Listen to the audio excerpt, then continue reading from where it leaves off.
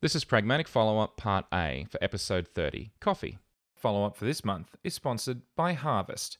Harvest lets you start and stop a timer for any task you might be doing, anywhere you might be doing it. Mobile devices, desktop, web browser, and so on. You can keep track of your time. If you're doing client work, it's handy to know what projects and tasks are taking your time, but even better, you can use that information to create invoices directly through Harvest, which integrates easily with PayPal and Stripe. Check out Harvest at getharvest.com and sign up for a free 30-day trial and start tracking your time and invoicing others simply and painlessly. Once your 30-day trial is over and you've realized how great Harvest is, use the coupon code Pragmatic at the checkout and you'll save 50% off your first month.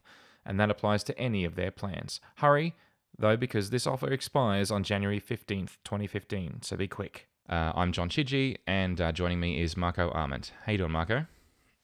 Good, how are you? Very good, thank you. Well, we got quite a little bit of follow-up on that episode, so I thought we should probably start talking about a few things. First of all, my setup has improved since that episode. Mine has gotten worse. Yours has gotten worse? Let's start with that. That sounds far more interesting. What happened? Yeah, well, because as you know, during the setup of this show, right as you called me on Skype, I learned that the amp for my mic had died. Whoops. Or the preamp, I guess they call it. So I had to quickly switch and delay the show by a few minutes to switch back to my old mic. So I have had a mic downgrade that is USB powered at least, so I can get around that problem. So sorry for sounding slightly worse than I usually do, but the same as I sounded for years before I got the fancy mic. There you go. Sampling noise, I don't know, it's terrible. 16-bit A to D, I think it is, or whatever. That's the Rode Podcaster, isn't it? It is, yeah. Is that why? Well, because the biggest problem I think with the Rode Podcaster is, and you can hear it. A lot of people blame the ADC. I don't think it's that noticeable. Yeah. I think the bigger problem is it just has a certain resonance at certain mid-range frequencies that make people sound a little bit harsh. Yeah. Okay. Well, it's probably a bit of both. It's the sort of thing I think that if you know what to listen for, you can sort of tell that it's a Rode Podcaster, but probably not so much from the thing is that Skype is also going to filter a lot of that out. So when I hear the raw audio, I'd probably hear it, but Yeah, definitely. Yeah, but I mean, I'm much the same. The ATR 2100 has a lot more switching noise than you've got from a Rode Podcaster, so it's far more noticeable with my old crummy mic. But the Heil's doing okay. So I've had a lot of positive feedback about it, so that's pretty. I'm happy with that. But anyway, you sound fine anyway, so it's all good. But no, when I actually said setup, I actually referred to my coffee setup, not my microphone. Oh, this is a podcast where you can only talk about podcasts. Oh, God. Yeah, that's right. It's one of those. Okay, so getting back on topic. Wow. Okay, so I know how much you enjoyed me describing my milk frother / warmer last time, so you'll be happy to know that particular one is no longer in use. Which was the stainless steel mug thingy with the plunger thing to froth the milk up. Yeah, okay, that was bad. So instead, I've invested in a Breville BMF 300, I think it is, and what it is it's a milk warmer and frother in the one. It's what it does is you pour the milk in, oddly. And this thing has a small spinning element in the middle of the bottom of the cup that basically is inductively spun around and heated by the base. You can set the temperature and basically pour it in, set the temperature, hit go, and away it goes. And it's got two different attachments. One will froth it up more than the other. The funny thing is, I like a very, very, very small amount of froth in the milk, not too much. So the froth attachment that really froths it up is just insane. You end up with this an inch and a half of froth, and I'm like, okay, that's ridiculous. So anyway, I never use the extra frothy one. But anyway, look, I know you don't have milk in your coffee, but for anyone else that does, I highly recommend that one. It's very, very good. And anyway, perhaps more interestingly is my grinder. So I had lots of votes of support for being a manual hand grinder. I did. I know how much you... Now wait, is this from people who actually do manually hand grind their coffee, or who just like the idea of it? Because there's I liked the idea of it until I started doing it when I was traveling, and quickly realized that just bringing tea bags was way easier than trying to hand grind my own custom AeroPress coffee on the go. Okay, well, so I'm not going to I'm not going to name names, but Nicholas Ward, Marcus Wetherill, Ravzin, because I don't actually know what his full name is, and he's only using his manual grinder because his electric grinder died. Okay, so that's partial credit. Ben Sai, he uses the third click on his Hario grinder, and Steve Ahrens. So thank you to all those guys for backing me up that hand grinding is awesome. So now let me disappoint you all by saying I don't hand grind anymore. I've actually... I'm surprised. You are, I am You are shocked. shocked, stunned, and totally amazed. Yeah, I know. So I got myself a Baratza Preciso. I don't know how to pronounce it. Well, you went really high up there. Yeah, but I did because I had to. Because the local... sometimes being in Australia sucks when it comes to getting, harder to get items. So I had a look originally at the Virtuoso, which is the one that you'd recommended, and a lot of people, frankly, on forums and so on, speak very highly of. Anyway, so I went for that one originally, and the distributor in Australia, there's only one distributor for Baratza, and that's 5 Senses Coffee. And so and they're in Western Australia, I think. So anyway, so I messaged them and said, hey, this is no longer showing up on your website. What's the story? And they said to me, well, unfortunately, most of our customers prefer to spend a little bit more and get the next model up because it's got a far more better range of grind settings, significantly more. And once I did the comparison, because these things are very heavy, they're very big electric motors in these things, so they're quite heavy and solid and robust, as I'm sure you know, and that makes it an expensive proposition to ship. So getting it from anywhere else in the world was going to cost me almost the value of the grinder in shipping. So it worked out cheaper to get it through the local distributor, such that it would cost me the same amount of money to get the next model up, which is what I ended up doing. So that's reasonable. Yeah, it came down to that. And it's a beautiful grinder, don't get me wrong. But, okay. So, no, I do not hand grind anymore. I still have it on the shelf just in case I ever change my mind and I need to feel that beautiful, tiring feeling. But anyway, okay. So, what's next? Oh yeah, and I use the bin to grind into. You can actually get a portafilter, like the espresso filter basket for these things. But seeing as how I'm using an AeroPress, I didn't really see the point. I guess if I had an actual ridiculous machine. But then again, if you're going to spend that kind of money on a machine that does it all, you'd have a grinder built into the machine, surely. I don't know. I wouldn't count on that. No? Well, it depends. I mean, if it's one of those like totally all-in-one systems, then yeah, I guess most of those do come with grinders. But if you go like really high end, like into like prosumer or professional level stuff, I mean, first of all, that's a ton of money for espresso, but I would expect that would keep things separate because in an actual low end commercial or high end prosumer environment, you would have those things be separate roles. Yeah, I suppose. I've looked at different. Because now I pay attention when I have a coffee. I look at the machine that they use to make it, and a lot of the machines. I guess it depends. Now that I think about it, you're right. Actually, some of the machines they do, some of them they don't. But in any case, I use the bin on my grinder, and I use the AeroPress scoop to measure. And I haven't quite got to the point of weighing my coffee, but we'll get to that in just a minute. I also am really happy that I found someone local to me. This doesn't really affect anybody other than, well, me probably, but Glasshouse Mountains Coffee is just up the road from me, and they roast their own. So, yes, I'm very happy with that. So, that's always handy to have. And I want to talk a little bit about the cold press coffee. Cold brew coffee? Cold brew coffee. Is somebody using an AeroPress with ice? Okay, here's what I did. Okay. I kind of made it. Have you created a new kind of coffee method? I think I accidentally I had accidental cold press coffee, and it was just weird. So here's the thing. Sometimes I'm again surprised. Yeah, I know. Sometimes when it's like 5 a.m. and you're making a coffee, you forget things like I don't know, turning on the kettle, and your brain doesn't connect the fact that when you're pouring it, there's no steam coming out, and you're like, okay. And then you press the thing down and you pour it in, and you're like, that's funny, there's no steam in this thing, what's going on? And you realize that you've just made a cup of coffee with cold water.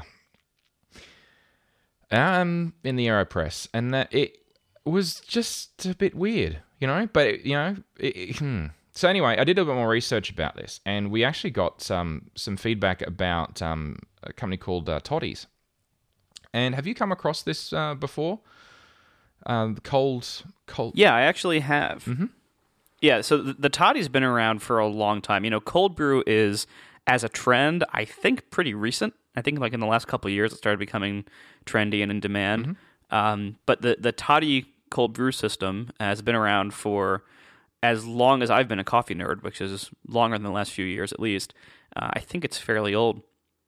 And it's basically like it's like the AeroPress of cold brew. It's like the least sexy but just as effective way to make cold brew compared to like if you go to a trendy coffee shop these days, you'll see these giant like glass tower. They look like a science lab. Usually like these like handcrafted upscale Japanese cold brew systems that it just there's like it looks like a whiskey distillery or a science lab. It's like all these big coiled glass tubes and these big like little this big tank that then everything flows down into a little tiny spout and it slowly drips the coffee out into the cold brew basin, and it's very, very fancy looking. However, from what I understand from people who are more into these things, the toddy is just as good at cold brew because the way cold brew works is not particularly finicky. It's basically brewing coffee but using not hot water, and so the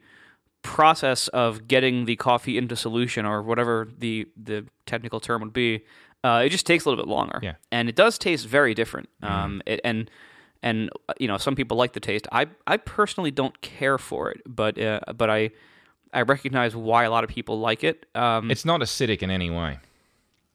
Well, and you got to be careful with the word acidic. Yeah, okay. Because bitterness maybe that's. Yeah. Like it. A lot of people have different. There's the scientific definition of like acid versus base, like on the pH scale, and then there's like people associate it with stomach acid and heartburn, and that's a little bit differently caused too. And it's also there's a taste. There's like an acidic taste, like a citrus or so. It's a hard word to use in a way that's not going to mislead somebody, and unfortunately, that's very prevalent in the cold brew scene, where a lot of people will say, "Oh, I need to drink, or I prefer to drink cold brew because it's lower acid," and I don't think there's a lot of science behind like benefits of that, except it does taste different, and it does lack the acidic taste accent that hot brewed coffee has usually. So it does taste different. But I would be very hesitant to assume or to even tell anybody that there's any difference to things like stomach acid. Yeah, sure. Well, the bottom line, and thanks just quickly to John Polakek, I think it's pronounced, for sending in that link about the Toddy's cold brew stuff. My understanding is because the temperature is much lower, you need to have a much longer, call it steeping time, I guess, of the cold water in the coffee grounds in order to extract anything from it. And my problem, I think, was that when I made my accidental cold pressed coffee, that unfortunately was not actually suspended in solution long enough. There was not enough time to actually leach out much of the flavor. So I actually got a very weak tasting. Yeah, so it's not representative of what a cold brew coffee would really feel like. It was just a mistake, and oh well. Yeah, that would have sucked. Well, and the way cold brew works, have you ever seen those sun tea pitchers? It's just like a giant clear pitcher that you put ice water and tea bags in, and it makes quote sun tea. No. And you're supposed to like leave it outside in the sun, and it brews your tea. Seriously? You don't have those in Australia? No, this is weird. This is like, it's at least an American thing. It's mostly bought by hippies. My mom, of course, has had many of these things, and it works. In the sense that many New Age things, quote, work, in that they can achieve the desired effect, but the reason why it works has nothing to do with being in the sun. It's because if you put tea bags in water at pretty much any temperature long enough, it will brew the tea. Yeah. So it works just because it's sitting in the sun. You could put it in the closet and it would work at pretty much the same speed, give or take minor temperature differences. Yeah. So cold brew coffee works very similarly. Like if you put coffee beans if you put coffee grounds and water into solution and leave them there long enough, it will brew. Like it will eventually get there, and the vessel that it's sitting in doesn't have a whole lot to do with that. If it's on the colder end of the scale, like if it's a hot brew, then you have you have things changing faster. You have more extraction. You have different, flavor changes happening faster because the heat of the water, increases the speed of this process. But sitting there in cold water, it's a very slow process, and it can be sitting in pretty much anything. The main difference, like with the toddy and other systems like that, compared to just like putting it in, I don't know, a mason jar and putting the lid on. Mm-hmm. The main difference is that the systems that are built for this tend to have some kind of filtering built in. Because if you have to like filter it manually after it's done brewing, and you just have this giant jar of coffee with grounds in it, it's kind of a pain to filter that. You can pour it through a paper filter, but it takes a while, stuff like that. So if you use one of the pre-made systems, it's easier. It's not necessarily particularly different tasting or clearly better. Yeah. And so that's why like the toddy system is cheap. I think, isn't it like $30 or something? I didn't. It probably depends on where you are. But there's a link in the show notes. Check it out. I actually didn't check to see how much it cost, to be honest. But yeah. So yeah, it's a very $37 on Amazon, $35 on Amazon. Yeah, but so it's it's an inexpensive system. It's really just like a big plastic thing, and you stick it over a jar. I mean, it couldn't be simpler and less sexy, but if you like cold brew, it probably works just as well as everything else. Would you define the AeroPress as sexy then, in contrast? Not even close. No, that's why I said like the AeroPress is similar. It's like what frustrates a lot of coffee snobs and people who love like the boutique, handmade, high end Japanese glass things. Like what frustrates a lot of them about the AeroPress is that it's not fancy. And what's even more frustrating is that like if you put it in taste tests next to all these fancy machines, usually the AeroPress either ties or wins. Yeah. And so you have this like $25 plastic plunger that is made by a Frisbee company, and it is the best coffee maker in the world. and that's got to drive people. Like I remember reading a couple years ago that some group did a big taste test against the Clover, the $11,000 machine, and Starbucks ended up buying the company. Big drama. Mm-hmm. And people.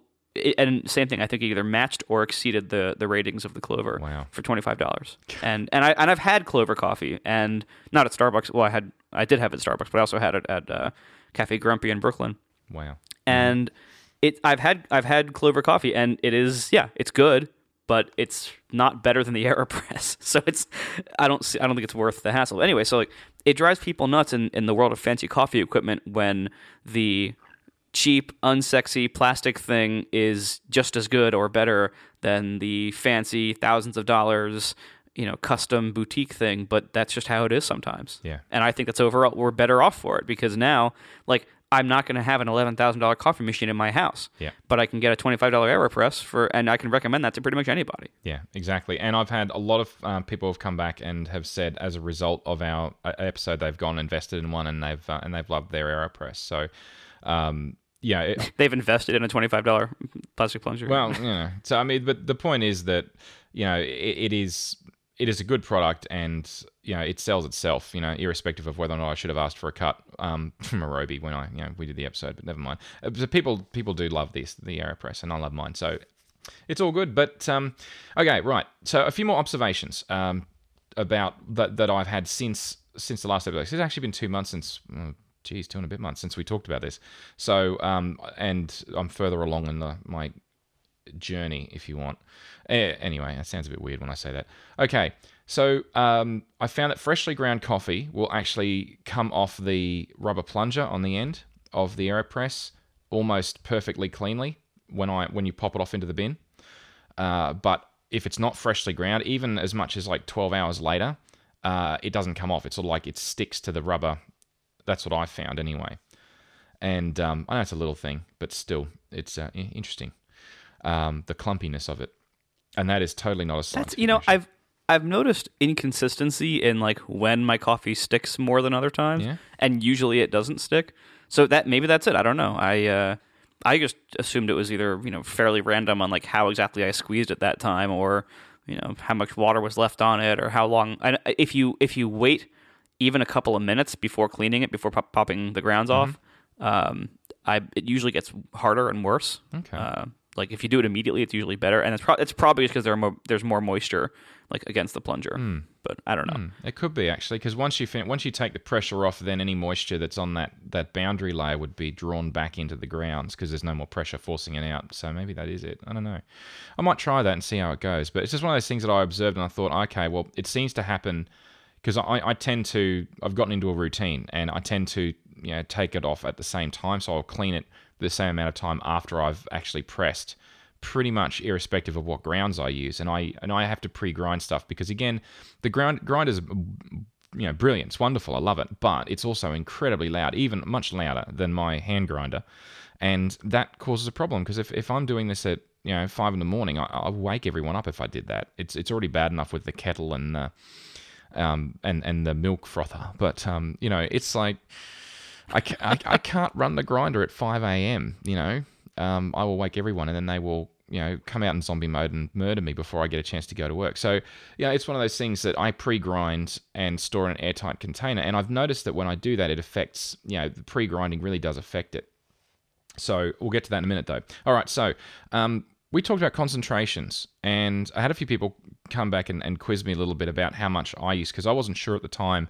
So what I've done is just some numbers for the people that are interested is that I have a large thermos cup, which I didn't talk about in the actual episode, but in fact, I may have even bought it after the episode. I'm not sure. But anyway, and no, that's right. I did have it for the episode. Anyway, but this particular cup, it holds about 500 mils. I should have figured out what that is in fluid ounces, but anyway. And so... 16.9. There you go. Very good. Thank you, sir. So call it a 16-ounce cup then. And I use 3 cups, little AeroPress scoops. Now, I weighed that, and it works out at around about. So you used 8 grams with a 3 setting on your AeroPress, or 12 grams with a 4 setting on your AeroPress. That's right. Yep, and you have 1 or 2 cups per day. Covered that last time. Now, this is the bit that shocked me: is that I only ever make the 4 setting equivalent, which is about 250 mils of coffee. I actually use 3 scoops worth at my grind setting weighs 44 grams.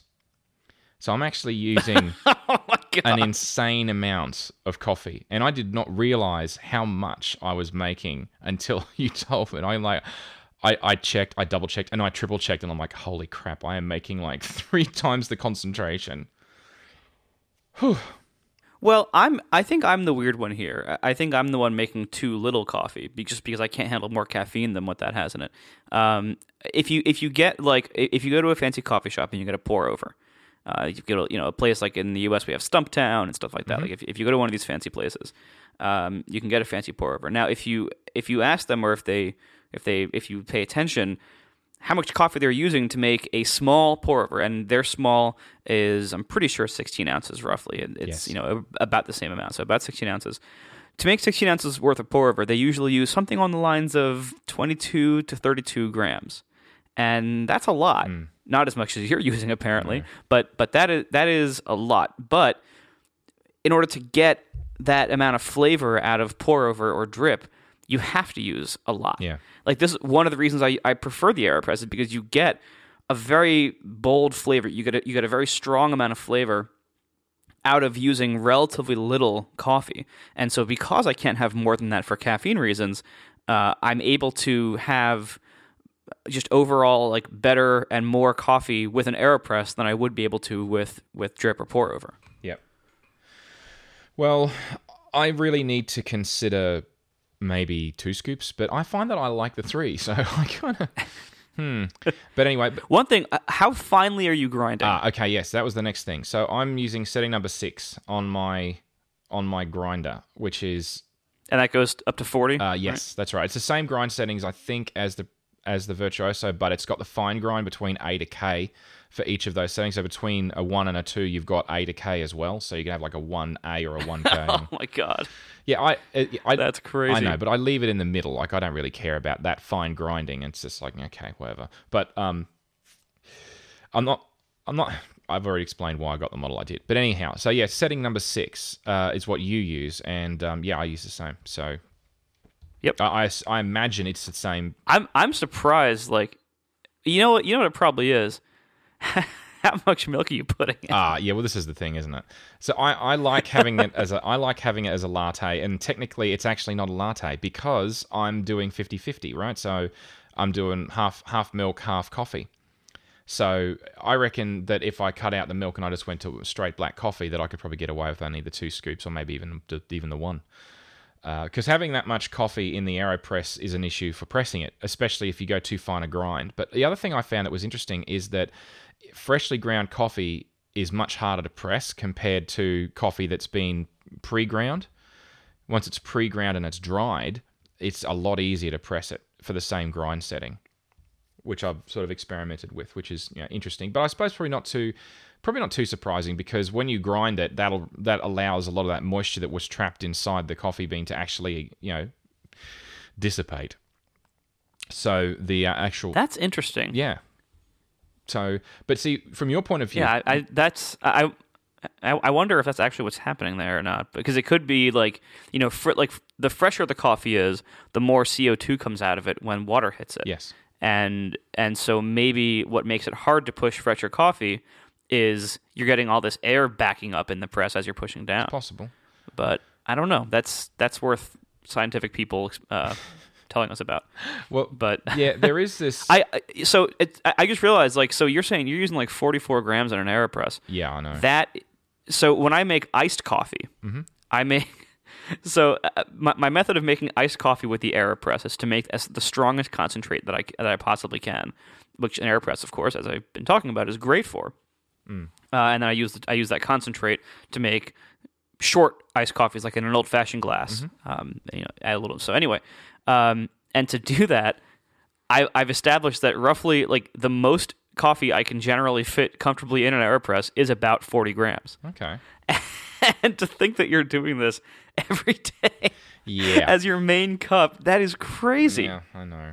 That is, I mean, in addition to just being a lot of caffeine, I mean, that's one thing, but that's got to be expensive, and that's so much coffee to, like, I can't even imagine. Yep. Well, this is like I said, is that once I have you got to realize that I have no basis for comparison, except talking to you, because most of the people that I talk to with coffee will just go down to the coffee joint in the basement of the building and get that coffee, which is it's a thing called Toby's Estate is the bean that they use, but it's all right. But it's store-bought coffee, right? So I'm used to now doing it my way, but I have no basis for comparison. So I just kept adding scoops till I'd like the taste, and I went up to 3. Wow. So yeah, okay. Try dropping the milk, and Yeah. and then, because if you're trying to get a very strong coffee flavor while also adding half of it being milk, Yeah. that's a lot of milk to overcome. Like the milk will dull the flavor of the coffee. Yes. So you're having to brew 44 grams Yeah. in order to make 1 cup of coffee because it's half milk. Yeah. Like maybe I'm pretty sure that's your problem. Yeah. Well, the other thing to keep in mind also, Marco, is because this is a thermos, it actually keeps it warm for several hours, like quite warm actually. So it'll still be quite warm after 2 hours. It does take me between 1 or 2 hours to drink it. It's not like whereas if I made it in an open coffee mug, if I don't drink that within maybe 30 minutes, it'll be too cold and not really very nice to drink. So I think that my excuse is that I'm making it stronger so it can last longer. There you go. I'm not sure if I even believe that, but I'm going to go with that for the moment. All right, let's move on, because I want to talk about cost, because I've sat down, I've crunched the numbers now, I've had time to figure this out. So I realized before I even start on this that cost is relative. Okay, obviously this is how much it costs me to buy this stuff. It's going to vary depending on where you are in the world. And if you roast your own, again, we talked about that last time because the cost argument for that. But I'm talking about pre-roasted coffee. But at that point, that's where I'm drawing the line right now. And I know that's the next step. But believe me, it was hard enough to get to this step, let alone roasting. We'll see what happens in the future. But Drop the milk first, and then you get into it, because you're wasting so much money. Just drop the milk first. Well, okay. Get past that stage. Okay. Well, I'll give that a shot. I'll promise you, I'll give that a shot. So, I now have had a chance to sample a few different ones, a few different kinds of coffee, quite a few different ones actually. Although Colombian's still on the list, I feel terrible because I know that's your favorite. So, it's on the list. I will get to it. Wait, what? Didn't you Colombian? say? I don't care about I thought you Colombian. said you like Kenyan's my favorite. Oh, Kenyan. Oh, I'm terribly sorry. I'm misremembering. Okay. Now, Colombian's boring. Colombian's okay, good. Well, Kenyan then. Well, I haven't tried either, so there you go. All right, Kenyan, fine. Right. There's one of the great things about where I live is that there's a whole bunch of different kinds of produce that grows in the area. Like we have strawberry farms on our back doorstep, macadamia nut farms, pineapples. They grow. They're nice, but not as nice as the ones up in the tropics. But they're still pretty decent. So there's lots of nice stuff around here. And if you go up into the mountains around near Stanthorpe, close to the border with New South Wales, and you've got all your stone fruits and all that sort of stuff. It's really, really cool where we live, raspberries and so on. One of the other things that we can grow in a very small area of Australia is coffee.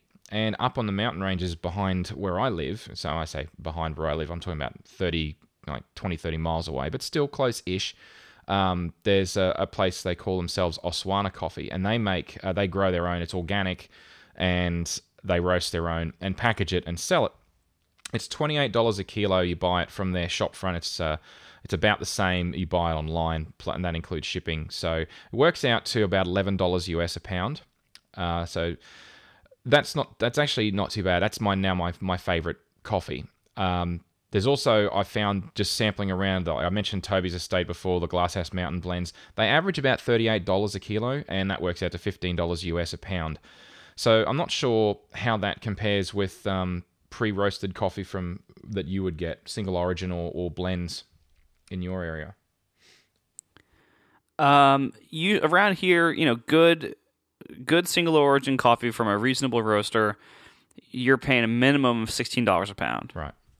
Probably if you get it from one of the fancier, more upscale like boutique roasters like Stumptown or places like that, you're looking at more like 25 to maybe even 30 a pound. Mail order places are usually more expensive. Usually mail order places like shipped, you're looking at about $30 a pound. And a lot of times a lot of them have switched to using 12-ounce bags to try to make it seem not as expensive. But anyway, this is one of the reasons why I roast, because I can get what I want. But another reason is that unroasted coffee is about $5 a pound, maybe $7 if you get really fancy stuff, But it's not much more than that. And I get it all from sweetmarias.com, which I believe I mentioned last time. Yes. If you're getting into home roasting, Sweet Maria's is by far the best site to not only learn how to roast, but also to buy the roaster and then to buy the beans. So definitely support them. That's... Okay. I totally... Any argument about coffee cost, if someone has a problem with how much it costs, I totally understand that, because a lot of good coffee is very expensive. If you're paying $25 a pound or something, that's good money after a while, especially if you drink 44 grams per cup. Who would do such a thing? Yeah. So just the other thing to throw in the cost equation is, so just to continue on my side of things, I also have what I call my cheap backup coffee. So when I run out of my nice coffee, I've got this cheap backup and it's from Costco. And it's actually a name brand. It's a Lavazza Torino Qualitia Oro, I think. I don't know how to pronounce that correctly, but there you go. And it's $20 a kilo, which whatever that works out to in dollars per pound. So it's actually quite relatively cheap compared to the others, and it's just there in case of emergency, and I try not to use it too often. Yeah, it might have even been roasted this year. It possibly, yeah, maybe if you're lucky. Don't no guarantees. But in any case, it's actually it's nice, but it needs sweetener. It needs even sometimes I put syrup. I don't put syrup in my nice coffee, so I buy Oswana coffee or Glasshouse Mountains blend. I do not actually anymore. I do not add syrups, and half the time now I'm not even adding sweeteners because the coffee itself just tastes so much nicer. You don't need it. And this is what I'm finding is the nice coffee. You don't need the sweeteners. You don't need the syrups. You don't need any of that to make it drinkable, which is terrible to suggest. But anyway, so as my taste is sort of changing and evolving, I'm finding that. So it works out to, if I make a nice cup of coffee with the Oswana, for example, it's $1.50 a cup.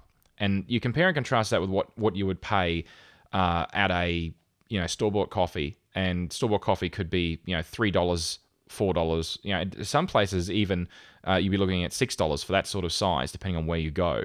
And I can do it for $1.50. So making it at home or at work with an AeroPress works out significantly cheaper. It's somewhere between a quarter to half the price, depending upon where you get it from, compared to store-bought. plus you get what you want. But if I use the cheap coffee, I find I got to put sweetener in it, or I got to put a syrup in it. Otherwise, it's too it's difficult to drink. I find it unpleasurable to drink. So I'm kind of at that point where it then costs me $1.60 because the syrup and the sweetener cost money. So, shrug. Anyhow, so there you go. I think that my conclusion is if you pay a bit extra for a nicer coffee, then you don't have to add anything to it, and it works out being cheaper in the long run. So honestly, that's my conclusion anyway. You might be the person who I know who has put by far the most thought into cheap coffee. It's about economy. I don't know. I don't know. I guess so. I'm trying to think about why that is now that you've put that up. Don't know. It's all about. Well, I tend to. I can't explain it. I'm just going to run with it. Okay. This is why I'm here, to just stump you. Yeah, you stumped me. Well, yeah, I'm not really sure what to say. So, all right. Here's what we're going to do. I'm just going to move along through the notes. Okay. So, now, I did also measure... all right, so I talked a little bit about the pressing thing, about how it was harder, and I did a bit of research into this. Is about because when you push water through sand, there's this effect called granular cohesion. So I just thought that was worthy of mentioning, is that the surface tension and granular cohesion is what causes it all to clump together. And so the more you press, the harder it gets to press after a while, which is interesting. But in any case... oxalates, right. Now, for those that follow my Twitter feed and so on, know that I had a bout of kidney stones a few months ago, and that was pleasant, and by that I mean it wasn't. And my urologist at the time asked me if I drank coffee, and I sort of, did the eyes darting left to right saying, maybe. And he said, well, do you have it with milk? And I'm like, okay, yes, I do. I know that Marco doesn't approve, but I do have it with milk. And he said, well, that's good, because adding the milk, which has lactose in it, is thought to bind oxalates in the coffee. And oxalates are a naturally occurring calcium-based compound that come from different seeds and beans and so on, of which there is some in coffee. But the problem is, it's actually... Because that was going to be my hands up, hey, Marco, I've got an excuse for adding milk, like a medical reason, because it'll prevent... or it'll apparently prevent developing kidney stones in my case, because everyone's different. Different people's kidneys process it differently. So anyway, turns out that there's all these different studies that now say the opposite. So I actually don't know what to think anymore. But my urologist was pretty sure, and I'm going to send him this link. Actually, I only found this link during the week because I was looking into this before the follow-up, and I'm like, yeah, I have to talk about this. So here's a quote from one of the many studies. This is the best one that I found, but it has now been shown, although don't tell me the name of the study or anything about the study. Sure, it has been shown that the amount of oxalate in coffee and tea is actually relatively low, and caffeine affects a particular hormone in the kidney, an antidiuretic hormone, in such a way that it leads to the production of a more dilute urine, therefore decreasing the risk of kidney stone formation. So the data currently suggests, it goes on to say, that drinking a single 8-ounce cup of coffee per day can decrease a patient's risk of developing kidney stones by 10%, whereas with tea is approximately 8%. And it has nothing to do with the milk in it. So much for that urologist trying to tell me that adding milk was a good thing because it would be better for kidney stones, but whatever. So I no longer have an excuse not to have black coffee. There you go. So you should be happy with that response. And that is definitely the first time that medical common wisdom has ever been completely the opposite of correct. Really? Yeah, that's never happened before. Okay. Yeah, I liken it to the butter versus margarine argument.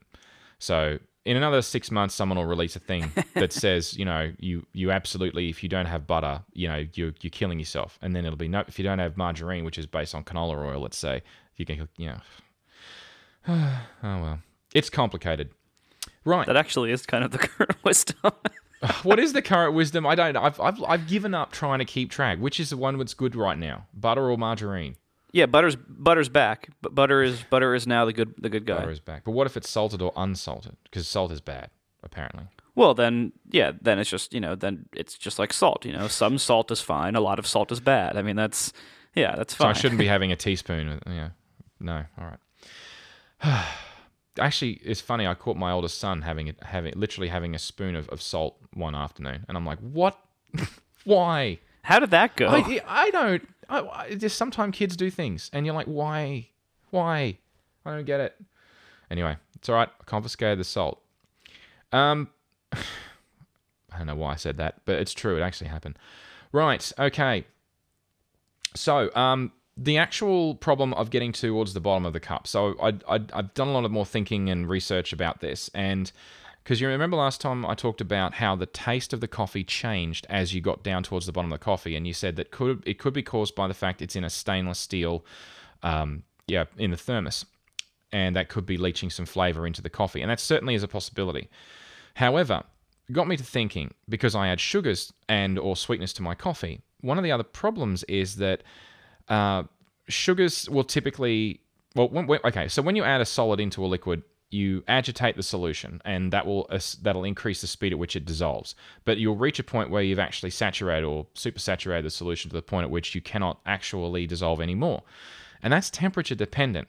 So if I'm adding sugars or sweetness to my coffee, then as the temperature lowers, some of that may precipitate out of solution. And that will affect the taste because it's no longer dissolved in solution, so it won't taste as sweet anymore.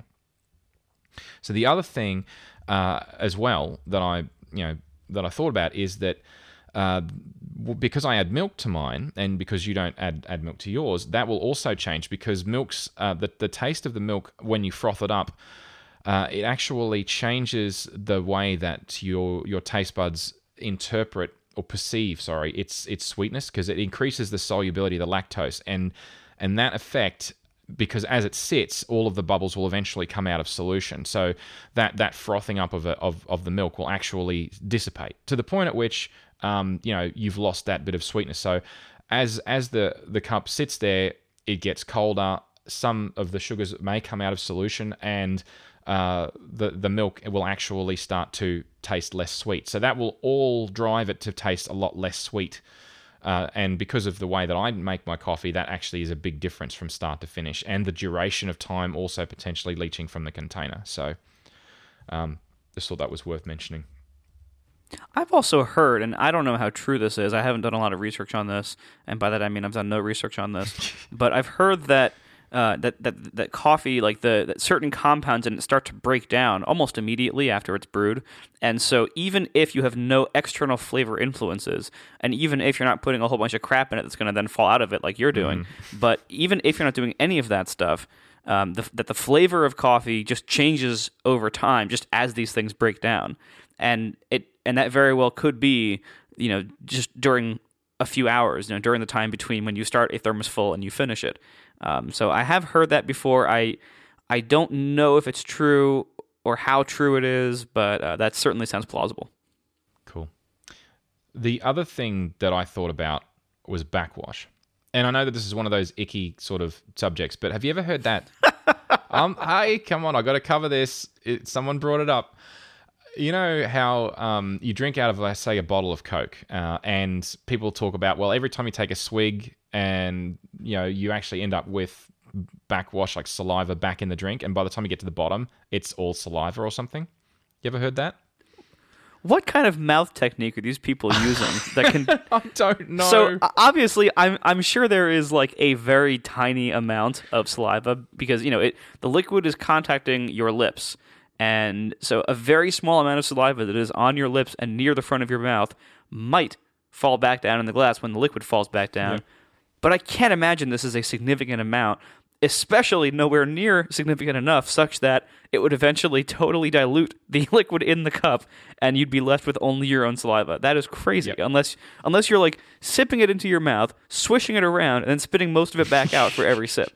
But in that case, I think your mouth technique could use some work. Yeah, exactly. And I mean, you're absolutely right. And the problem is that, I mentioned it. No, the problem is that people have actually gone to the trouble of figuring this out because, there are other people that are just curious like me. So what do? They actually, I found a site that did this as an experiment. Now this is kind of like a Mythbusters style of thing. It's like the site was called Cockeyed Science, which is kind of a funny name, but anyway. And they did an experiment with a bunch of different kinds of drinking containers. So everything from aluminum/aluminium cans, with straws, without straws, coffee cups, that sort of thing. And what they did is they put a dye in their mouth of sorts. Anyway, details are in the link in the show notes. Have a look if you're interested. And they monitored to see how much of it was actually backwashed and end up back in the drink. Turns out that it has a lot more to do with the kind of container and the skill of the drinker. So I guess, whether or not you slosh it around and spit it back in, perhaps. But anyway, so they found that this is one of those things. Like I never realized this is like a skill that might substantially differ between people, but I'm sure it is. Apparently it is. And they found that aluminium cans and straws were the worst offenders. And I guess when you think about it, it kind of makes sense because the lip on an aluminium can would retain some of what was left. But I mean, again, it depends on your technique, I suppose. But the straw, especially, depending on I guess how you release this. Oh God, I just thought that's how you release the suction on the straw. I guess could draw some. You're not getting out of this. I know. I'm digging a deep hole for myself right now. Okay. Anyhow, so looking at it though, saliva is actually 99.5% water. So guess what coffee is? There's another thing is that it's not going to sink and separate. And this is the thing is that so the first assumption is one that you would get a lot of saliva back in the drink. Second problem is there's a perception that it either rises to the top or sinks to the bottom because it's a different density. Well, no, it's not a different density because it's water. There's like 0.5% of other compounds in saliva, and most of which will have no taste. So it's like, well, okay, it's negligible, most likely, if you're drinking coffee out of any of the standard. I mean, I don't know about you, but I've never drank a coffee out of an aluminium can or with a straw. So probably unlikely to be an issue. So I think that just to wrap up why the last few sips taste the way they do, I think the best explanation I could find is that it tastes worse because you're sad that it's the last sip of coffee. So go make another one. It's also the oldest sip of coffee and the coldest. Yes, exactly. Which is far more, honestly, probably what it is. But there you go. So hopefully that's answered all of the people that brought in, all of that feedback. Yes. So, yeah. You have weird listeners. I have awesome listeners. They're awesome. Okay, rightio. There were some people that had some feedback saying they were listening to the episode whilst they were in a coffee shop and whilst they were drinking coffee, which is kind of nice. There were a few people that were from Stumptown and Starbucks. But anyway, lots of people recommended, just like you did, that I stop putting quote-unquote crap in my coffee, which I'm improving on. So you have had... I hope they actually said it that way. They actually did, yes. So that's amazing. I love that. Yeah. Derek Pedens said he got a new AeroPress after the show. There were a few others as well, and that's always nice. Oh, dear me. There were lots of people that made mentions. Most amount of feedback I've had about an episode. Only just edged out another previous episode, but yeah, it was certainly a lot of people, and I thought that was odd when we did this originally, but anyway. We also talked about the different blend taglines, the different names, like the mountain blend sort of thing. Yeah, all the meaningless marketing blends. Yeah, that's it. And oh my God, it's so funny. Sometimes Dean Murphy on Twitter sent through a picture for his from his roaster of choice, and some of the taglines they used, the two that I thought were hilarious, were sticky dates and a jammy wagon wheel. I have no idea. What does a wagon wheel taste like? I don't know. I don't know what a wagon wheel tastes like, let alone a jammy wagon wheel. But there you go, jammy, as in Jammie. I don't get it. Maybe that's it. It's an English euphemism for something. I don't know, like a jammy dodger. I don't know. Which is a biscuit I don't get. But never mind that. Oh, sorry, cookie, whatever. Right. A few people in support about how long it takes to hand grind. Brian Hamilton said it takes him 5 minutes to hand grind with a cup of coffee with his AeroPress. He's suggesting it doesn't take that much longer. I have my electric grinder, and I'm sorry, but now I have to disagree with that. But anyway. There's a pretty big difference between 5 minutes and 8 seconds. Yeah, that's it. That's true. So 5 minutes of therapy versus 8 minutes of efficiency. Yeah, that's okay. I've fallen on my sword on that one. I can say no more. So, that plenty of people actually were, some people said ashamedly or proudly that they were drinking Folgers while they were listening to the episode, which I thought that was interesting. So Brian C, yes, thank you. Yeah, he enjoyed watching the show, listening to the show. God, I said watching, listening to the show while sipping Folgers. So that's great. And for those Aussies that ask, it's kind of like Nescafe Blend 43. But anyway, because a few people mention like what's Folgers, because it's an American brand. So I'm wondering how it was possible that it took another company 43 attempts to make a coffee blend that's as bad as Folgers. I don't know. Yeah, I don't know. My problem is that I honestly, there's a history to Blend 43. Like, it had something to do with they had something like 40 or 50 different blends, and it was the one that was the most popular or something. And in blind taste test or something, there's some history behind it. And oh god, I'm gonna have follow up on that one. But anyway, it doesn't matter. It's an Australian thing, and no one else in the world has to drink it. I tried it, and I'm like, God, really? But it's sort of the staple. So you'll go into most workplaces, and that's what they'll have. They'll have a tin of Nescafe Blend 43 on the table, and you can make your own instant-ish coffee with it. Which really isn't. Oh man, I sound so horrible. Do I sound horrible when I say that's not real coffee? Because it just doesn't. Anyway. Well, I try not to judge when people say that they're drinking horrible coffee, but it's really hard not to judge. It is because your coffee is horrible. Because once you've made it, like once you've got nice coffee, you grind it, you press it, you drink it. It's just so much nicer, and you're like, how can you drink that? Well, and there are reasons to drink crappy coffee. Like if one reason might just be you just don't care, and that's fine. If you don't care, get whatever you can. Get coffee that satisfies things you do care about: convenience, cost, availability, whatever. That's fine.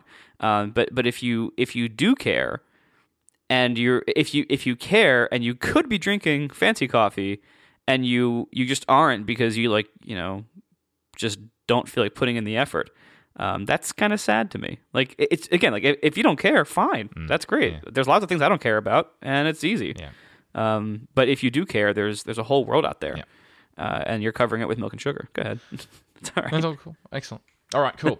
So I'm going to keep going through this follow-up. I'm on the last page now. Yes. So, all right. So Steve Arentz via Twitter, he's a fan of Mexican coffee, suggested I give that a shot. It's on the list. I'll get to it at some point. He roasts his own using an iron skillet. He's roasted about 6 pounds so far and counting. So, yeah, that's interesting. Not too many people came back and said that we also roast like Marco, but he was one that did. Scott Wilsey via Twitter recommended Trailhead Amazon's coffee. Is that one you've ever tried? Trailhead Amazon. Is that from the Amazon? From near a trailhead? I don't know. Or is this like Mountain Blast fresh coffee? Like, I don't. What does that even mean? I don't. Okay. Well, I'm going to take that as a no. You haven't tried it, and yeah. Anyway. No, I haven't. See, for all I know, this stuff is common in North America, and but maybe it isn't. Because like here, for example, Toby's Estate, you'll find everywhere, and like because they're like a big coffee blend company in Australia that ship to bunches of different cafes, and you'll see their little sign up everywhere. So for all I knew, that's what that was, but apparently not. That's okay. Yeah, Toby sounds delicious. Toby's Estate, yeah, sounds alright. It's not too bad, but honestly, no. Anyway, okay. I am actually going to buy a kilo of that at some point and grind it myself and make it myself and see if I can do a better job than the cafe does downstairs. So, but that's on the list. At some point in the coming months, we'll see. Okay, friend of the show, Peter Evans, via Twitter, threatened to build his own ball mill to instead of a grinder. I'm honestly not sure if that's an attempt to pulverize coffee. I mean, if that's the point, I'm not really sure how the particle size consistency would work with a ball mill, because the last ball mill I had anything to do with was pulverizing coal at a coal-fired power station. It wasn't really all that precise. It was just a bunch of massive ball bearings, but maybe he was kidding. I don't know. Anyway, friend of the show, Simon Pilot via Twitter, and also in person recommended Bunker Coffee for locals from Brisbane. Also Odin Dutton, who's another fellow Brisbaneite, recommended LTE in the Valley. So if you're a Brisbaneite and you're listening to the show, check those out. They're on my list, and I'll get to that. They look pretty nice. Also, friend of the show, David Lagarde via Twitter, noted that he used the same thermos that I do. So yeah, thumbs up for that one. Chris Gonzalez wrote on his blog, Spark Journal, about his coffee habits. He was spurred on by the episode, so it was interesting to read how he about his AeroPress and the way he does these. There's a link in the show notes, but as he doesn't listen to the show regularly, I can reject his apology anyway for not listening. There you go, and he's never going to hear it. There we go. Never mind. If you read the article, it'll make sense. Florian asked on Twitter, many guessed that the outro music from the last episode was actually a medley of the Fish song that was the used for the Build and Analyze podcast theme for the most half of it, if you remember. Anyway, so yay to you listeners if you got the reference. For shame if you didn't, and you should go back and listen to Build and Analyze anyway. Okay, coffee napping. So, friend of the show, and I have no idea how to pronounce this. I'm going to mangle it, but here we go. Makej Rutkowski. That's my best effort. I'm really sorry, mate. Anyway. Probably Mache, maybe? Maybe Mache. But I don't know. Yeah. And he sent through a link to an article on Vox about coffee napping. I have never heard of this. Have you ever come across this before? I hadn't. I think I'd seen rumblings, but generally no. And I read this. This is very interesting. Yeah. The only problem is that they said, like, we haven't actually observed this happening in experiments. We just are pretty sure this is what happens. So take it with a grain of salt. But it's pretty interesting, and certainly it seems to match anecdotally the way I feel when I'm tired and I have coffee, or I have coffee after a nap, or I choose a nap or coffee or both. This certainly seems to match what I feel, except that, it works as far as I know. Yeah. Well, my problem is that in getting to sleep before the rush of coffee really hits me and then prevents me from going to sleep is my problem. Is I can't actually get to sleep quick enough unless I'm already exhausted, which why would I then be drinking coffee to... I don't get it. So anyway... if it works for you... Well, that's exactly it. Like, so the theory here is that your brain feels tired as... is it adenosine? Yes. However that's pronounced in our various countries. Yep. As adenosine binds to certain reactors, your brain feels tired. And this is a natural process your brain apparently does with just time and also while doing intellectual work. And this makes you feel tired. And then when you sleep, the adenosine receptors that make you tired are kind of naturally cleared out to make way for future tiredness. And the way caffeine works is caffeine competes with the adenosine for those same receptors and therefore blocks the adenosine from taking them. So it kind of artificially keeps you feeling awake because your brain's tired things aren't hitting their plugs, basically. Yeah, that's it. And so the theory is that if you're already very tired when you start to drink coffee, a lot of these receptors are already full of adenosine, and so it's not like the caffeine has a harder time being effective because like you're already too tired. Like it can't compete as well with already full receptors, basically. Yeah. And I hope we're not making some biologist freak out and cry with the way I'm probably mangling this explanation. Yep. But so I apologize for that if I am mangling this. I'm trying to give the high level overview of what this article seems to be saying. Yeah.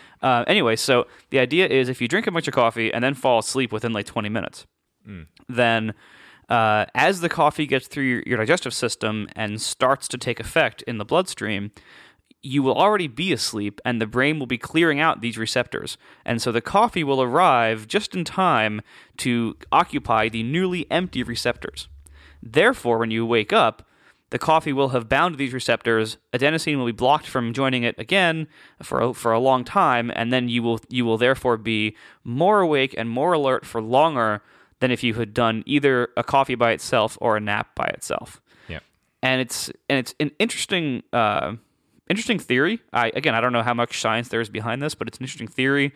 I have found just anecdotally that when I'm really tired, like after if I have like a big lunch and then I'm really tired at like 3:00 in the afternoon, I found that coffee by itself doesn't really keep me awake. And a lot of times I will have coffee trying to stay awake, realize it's not doing anything, and I'm working horribly and barely staying awake. And I'll be, let me try to take a quick nap. So I'll go take a quick nap, and I'll wake up and feel great. Yeah. So I kind of have, I've felt effects and seen behaviors in myself that at least seem to back up that this might be what's happening. I've also found that the best time to have coffee, I mean, I don't think you need to try to like race it where like you have a cup of coffee before the nap, then take the nap, and then try to wake up in 20 minutes. Yeah.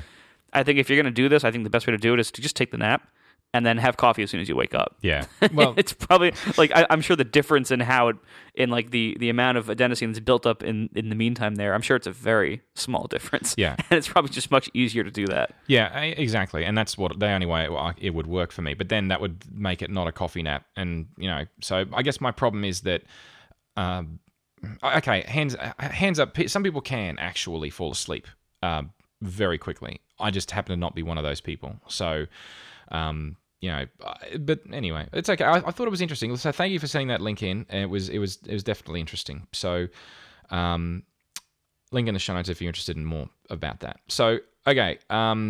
Next one is quantities of coffee and how much you can make with an AeroPress. And honestly, I went mad at my wife's 40th birthday party, which was a few months ago, just before the kidney stone incident, and I think I made 7 of them in a very short period of time with the AeroPress, and yeah, that thing gets really hot after a while. I kept, you rinse it under cold water, try and cool it down before you make the next one, and it's, making multiple coffees with an AeroPress one after the other is not necessarily as efficient. So, Dean Murphy also via Twitter mentioned that he prefers to use the AeroPress for solo cups, V60 for 2 to 3 cups, and French press for 3 or more cups. So, have you ever? What are your experiences? Do you ever make coffee en masse, like when you have a get together or something and you make a lot of it? Would you just use the AeroPress in that case, or what have you done? Well, because it's only $25, I actually own 3 AeroPresses. One of them is like one of them is breaking it on its way out. It's getting those big cracks down the sides, which they do after a long time. But I actually have 2 that I use regularly. And therefore, I can make my wife and I each a cup with our own press, so it can be like exactly the ratios we like, exactly the kind of coffee we like, etc. So I do that, and I have used the 2 AeroPress technique to make coffee for multiple people on occasion. But that being said, I know it's a pain, and if you're like, I wouldn't make 7 cups with the AeroPress. So what I would do in that case is I like the Chemex, which there's nothing particularly special about a Chemex. It is a hourglass-shaped piece of glass that is shaped such that it can hold a pour-over filter on top. So it's basically a pour-over vessel. Whatever it is about it, and I don't know exactly. I have the V60. I have French presses. French presses work a little differently anyway, but I have fancier pour-over things. And for whatever reason, I just like the Chemex flavor the best. And I can't explain it. Maybe it's the big, weird square filters. I don't know.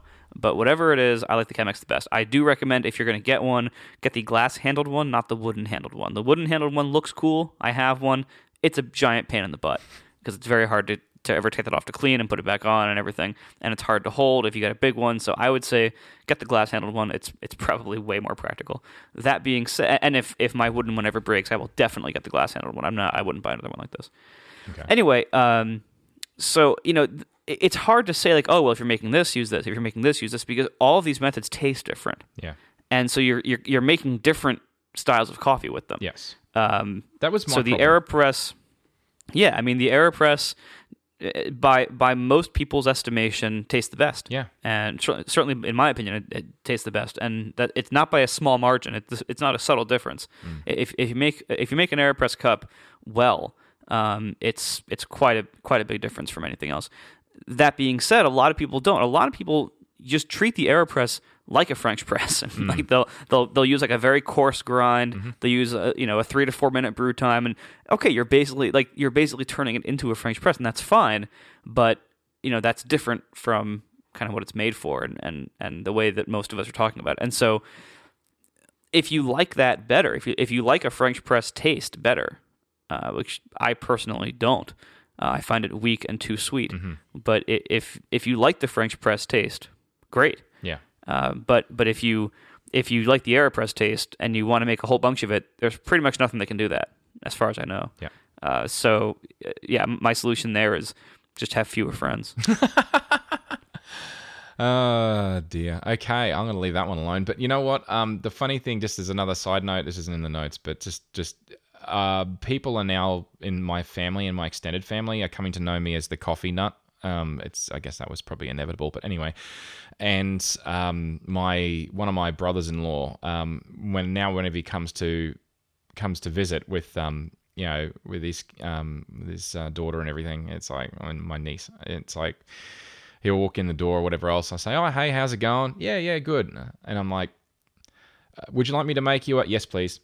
I'm like, I didn't even get a chance to finish the sentence, and I'm over there at the AeroPress making a cup of coffee, and he's there like a, I don't know, like a eager school kid or whatever, waiting for their lunch at the. I mean, I was like, yeah. So this is like it's like if your family realizes that you know something about computers. Yes. Like as soon as they see you, hey, my computer's been slow recently. Can you come over and look at it? That's it.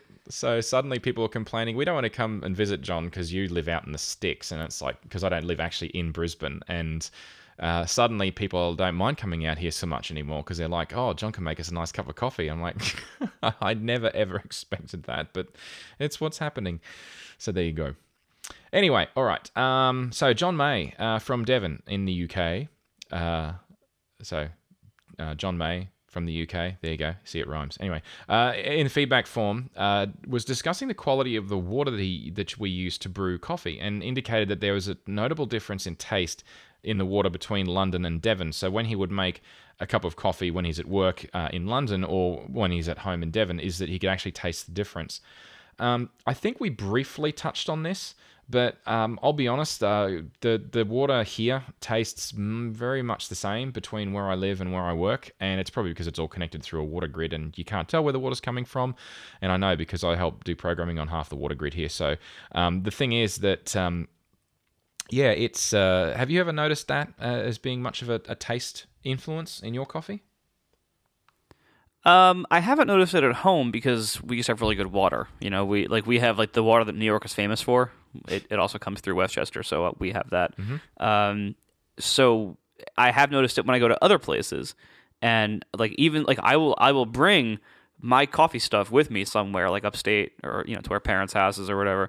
I'll bring my coffee equipment and make everything exactly the way I would have made it, and it won't be as good. Yeah. I'll even bring my own beans that I just roasted. Like I'll set up everything. I have like the right grinder. I have an AeroPress. I have exactly this exact same setup and procedure and beans that I would normally make myself.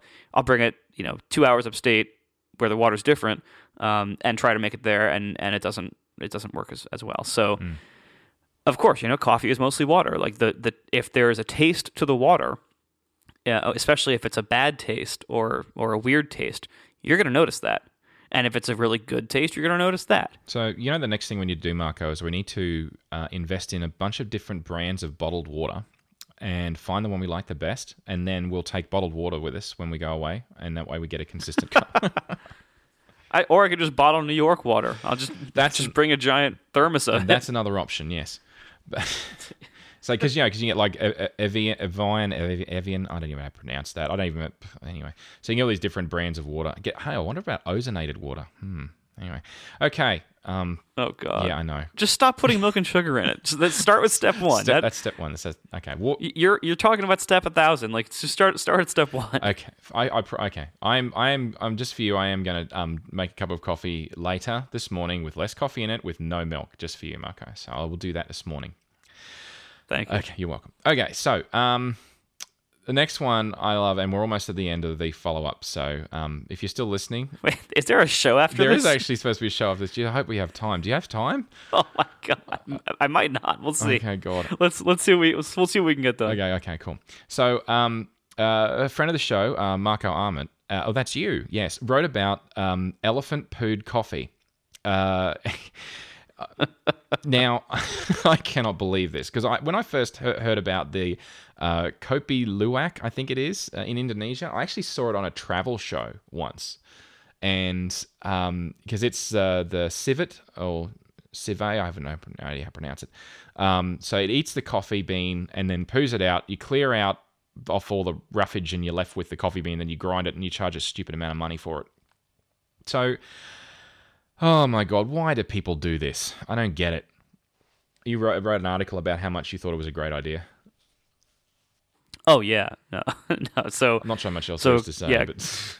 I mean, so Kopi Luwak is, turns out it sounds weird because the whole process is you let this civet or cive, I don't know how to pronounce it either. Yeah. You let this creature, which is kind of like a cat-like wild creature, you let it eat the beans.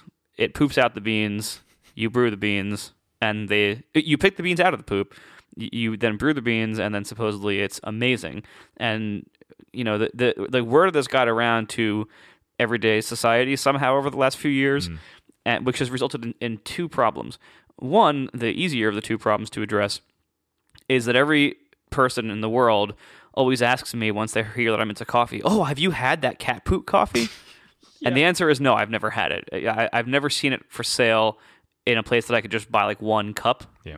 You can buy it online for like $1 billion a pound. Yeah. I've never thought it was worth the risk. So, if I ever go to a coffee store and it's available for one cup for, $10 or whatever, I might try it. I don't know. But the bigger problem is that because there's been all this demand for coffee that has been pushed through these civets, they are now being bred in captivity and like force-fed coffee beans, and so they've kind of ruined this whole thing and made it quite cruel. And so now, and that's probably the why. Like, even if I saw it for sale now, I probably would talk myself out of even buying a cup because I don't think I want to support that. No. So it's not good. So anyway, stay away from Kopi Luwak is what I would recommend. Yeah. Anyway, so this story is there's this guy. I think was it in Thailand? Where is he? He's somewhere. Yeah. Somewhere. I think. Anyway, he's offering elephant poop coffee, which is a similar idea. Coffee that's been fed to elephants has fermented somewhat in their stomachs, and then they poop it out. Some people go through it, pick it out, and brew it. And he's offering it as like this whole experience where like, you can't just buy it online for the most part. Or I think he changed that recently. I think now you can, but he's making this whole experience out of it, saying it's so different. It's like tea. It's more mild. I think most of that is probably not the result of anything specific happening in the elephant. I also I question the idea. He was saying that like some elephant people were consulted and they said that it shouldn't be a problem for the elephant as long as caffeine isn't leaching out of the beans. Yeah. And I'm pretty sure caffeine has to be leaching out of the beans to some degree because that's pretty much how decaf works. So I would again question, I'm pretty sure that a good portion of caffeine would be going into the elephant, and that's probably not good for it, depending on how much they're doing at a time. Either way, there's certainly an animal cruelty angle that is worth questioning and investigating, even if it's being done in a perfectly okay to the animal way. I still don't think it would be worth trying. Yeah. It just doesn't seem like people fetishize coffee so much, and they will do anything to get something a little bit different and fancier out of it. This is what we were saying earlier with the with the obsession with fancy equipment versus the cheap equipment that is just as good. Yes. People fetishize this stuff, and there's money to be made. And I don't think the guy is necessarily like a con artist. I mean, maybe he actually believes that there is a big difference and likes the difference and doesn't think you can get it any other way. I don't know what his motivations are. He probably enjoys it. He probably thinks he's doing something really unique, and he might be, but I don't think it's worth it. Like there are other ways to ferment coffee beans that have been done forever. Exactly. That make them taste different, and so I really wouldn't. I think this is probably just a gimmick that we can safely ignore. Yeah, exactly. And there is, because there is that potential animal cruelty angle to it, I think it's probably the best thing to ignore it. I don't get it. Move along. But anyhow, there you go. So, and just quickly about the palm civets as well. Peter Evans on Twitter suggested that true connoisseurs will roast the civet and then extract the beans. And no.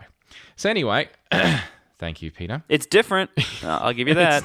It is different. Yeah, it takes cruelty to a whole new level. Thank you, Peter, for that. Anyway, okay. 2 more to go. So Troy Burnett, via the feedback form, had a few few comments, and he said he prefers a 2-stage grind. Honestly, I tried it and didn't really notice any difference. So I'm not sure what the advantage is there, the 2-stage grind. If you're doing it manually, perhaps maybe each individual grind might be in and of itself easier, but the problem is that you've got to grind twice as long. And I found that grinding the already pre-ground stuff just seemed to take a lot longer.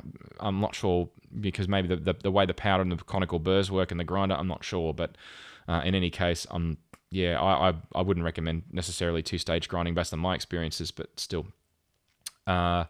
Pre-wetting the filter, he also suggested has no effect on taste, but it makes it easier to stick the filter to the cap if you're using the inverted method. And I had a few people come back say that as well on Twitter.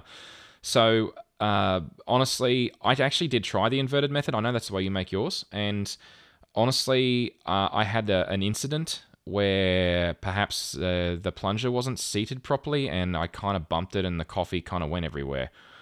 So that was my own fault, but I also found that I made it that way a few times, and I couldn't quite get it to seat properly. The filter didn't quite seat properly when I put the cap on. Not sure what I was doing wrong, but I just found that I was getting the occasional coffee ground in the coffee when I tipped it up the right way and did the press. So I've just gone to making it I want to say the normal way up, the intended way up, I guess. I don't know. I know a lot of people swear by the inverted method, but I've stuck with the... I mean, the fact is, they don't taste very different. Like, in fact, I'm not even sure I'd be able to pick one out in a blind test. No. The main benefit the inverted method gives you is more control over how much water you're using if you're not measuring the water beforehand. And I don't measure the water beforehand. I just brew a pot of water, and then I know how much I've poured in based on the amount that's in the AeroPress right before I plunge it. So it's useful for that, but taste-wise... I think if you're more comfortable with the regular method, just use the regular method. Doesn't matter. Yep. Okay, last bit of follow-up, and that is from Richard Howe via the feedback form. And he wanted us to talk a little bit about the differences between coffee style and culture between Australia, which has a near total emphasis on espresso milk coffee, and North America, which is brewed coffee far more common than espresso, notwithstanding Starbucks. And how those differences developed. And I guess I'd love to talk more about that, and I guess we'll do our best, but I have not... Okay, I lived in North America for 2.5 years, fine, but I wasn't into coffee back then. And that was 15 years ago, so I don't really qualify to compare and contrast the differences. Also, what I can do, though, is I found an article by Luke Moritz, and it was posted on the Aromas coffee page, an Australian coffee page. And I guess I'll just quickly try and pick your brains a bit about this, Marco. And essentially, if you order any coffee with foam on top, you'll almost always get a spoon, and it'll come with pre-sprinkled with chocolate powder. Is that the case in the US?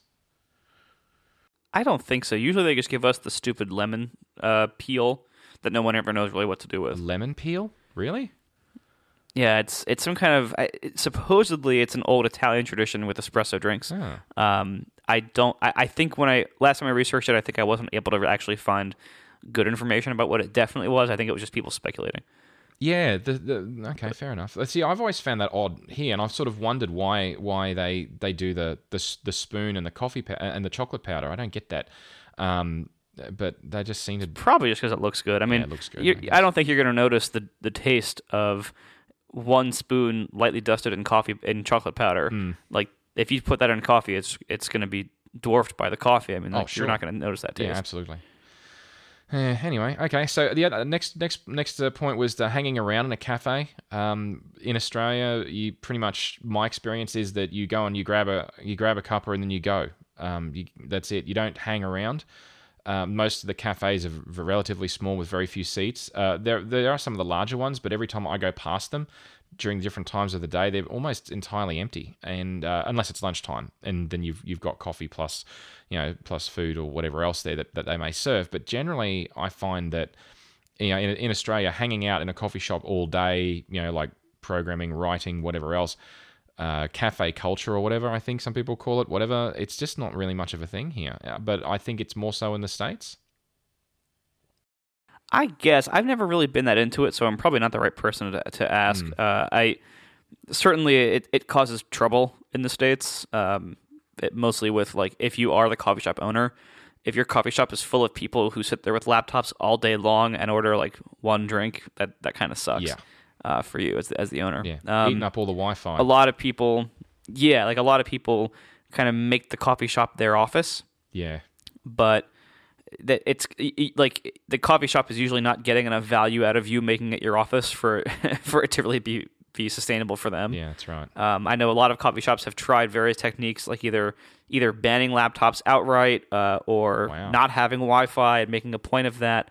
I heard of some a few years ago that they just didn't have power outlets available to anybody. So you kind of naturally run out of battery power. The problem is, since then, laptop battery lives have gone way up in the last few years. Yeah, exactly.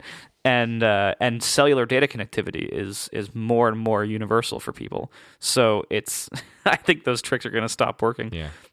But anyway, yeah, I think, if you're one of those people who makes a coffee shop your office, maybe reconsider whether you're really doing any benefit to them at all, or whether you're really just being a leech.